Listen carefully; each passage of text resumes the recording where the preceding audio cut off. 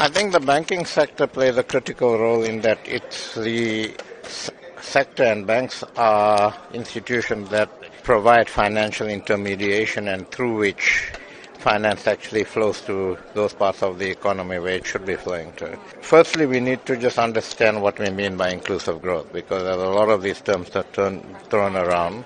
And I think what we need to do is we need to look at the structure of our economy, and banks are quite involved in the CEO initiative to look at that, and ask ourselves, are we, in the way we do business, not only in banking but across the board, are we actually proactively, for instance, enabling SMEs to enter into our procurement system, for instance? Are we actually conducting our business in a way that begins to develop skills and the sort of skills that we need for the fourth industrial revolution, if you like? And we need to actually begin to look at our economy, see where the restructuring is needed, and business needs to begin to take a longer-term view towards this, to say what's in the long-term interests of business and business sustainability.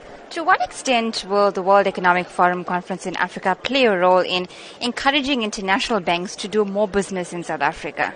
We have quite a few international banks in South Africa, okay, and we have the second most soundest banking system in the world. So banks, international banks have absolutely no hesitation in coming to South Africa to do business. They respect our regulatory environment. They respect the way we manage our banking system in this country. The issue here is whether the economy is growing fast enough for banks to be able to do good volumes of business. Now, our banks, those banks that are in South Africa are very sound and are operating well. But because our economic growth is so low and we have pedestrian growth, the volumes of bank business is obviously limited, because banks can only grow and the volumes of business grows as there's economic activity, and they are able to actually lend money to corporates and others to participate in that economic activity.